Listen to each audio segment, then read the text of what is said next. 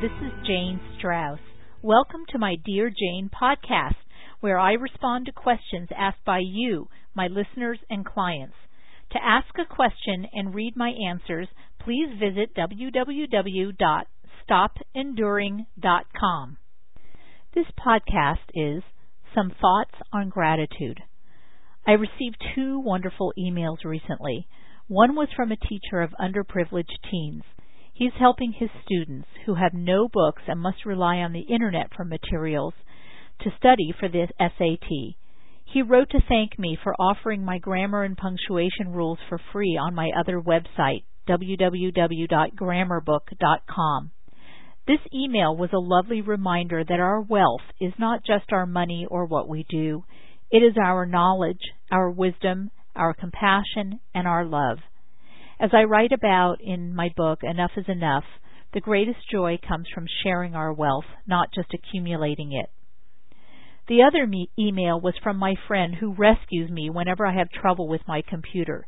Yesterday, after fixing a problem, he sent a test email.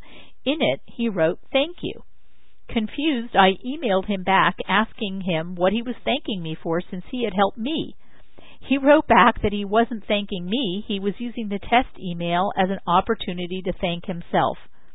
What a guru of gratitude he was. When we share our gifts generously, we don't have to wait for anyone else to notice or acknowledge us. So go ahead and send yourself an email of gratitude.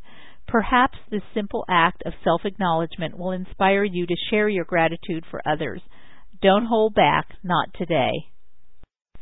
To ask me a question, respond to what you have just heard, or to contact me, please visit my website, www.stopenduring.com. You can also go to stopenduring.com to order my popular self-help book, Enough is Enough. Stop enduring and start living your extraordinary life.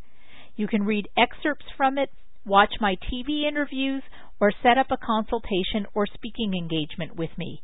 I hope that this information helps you create your extraordinary life.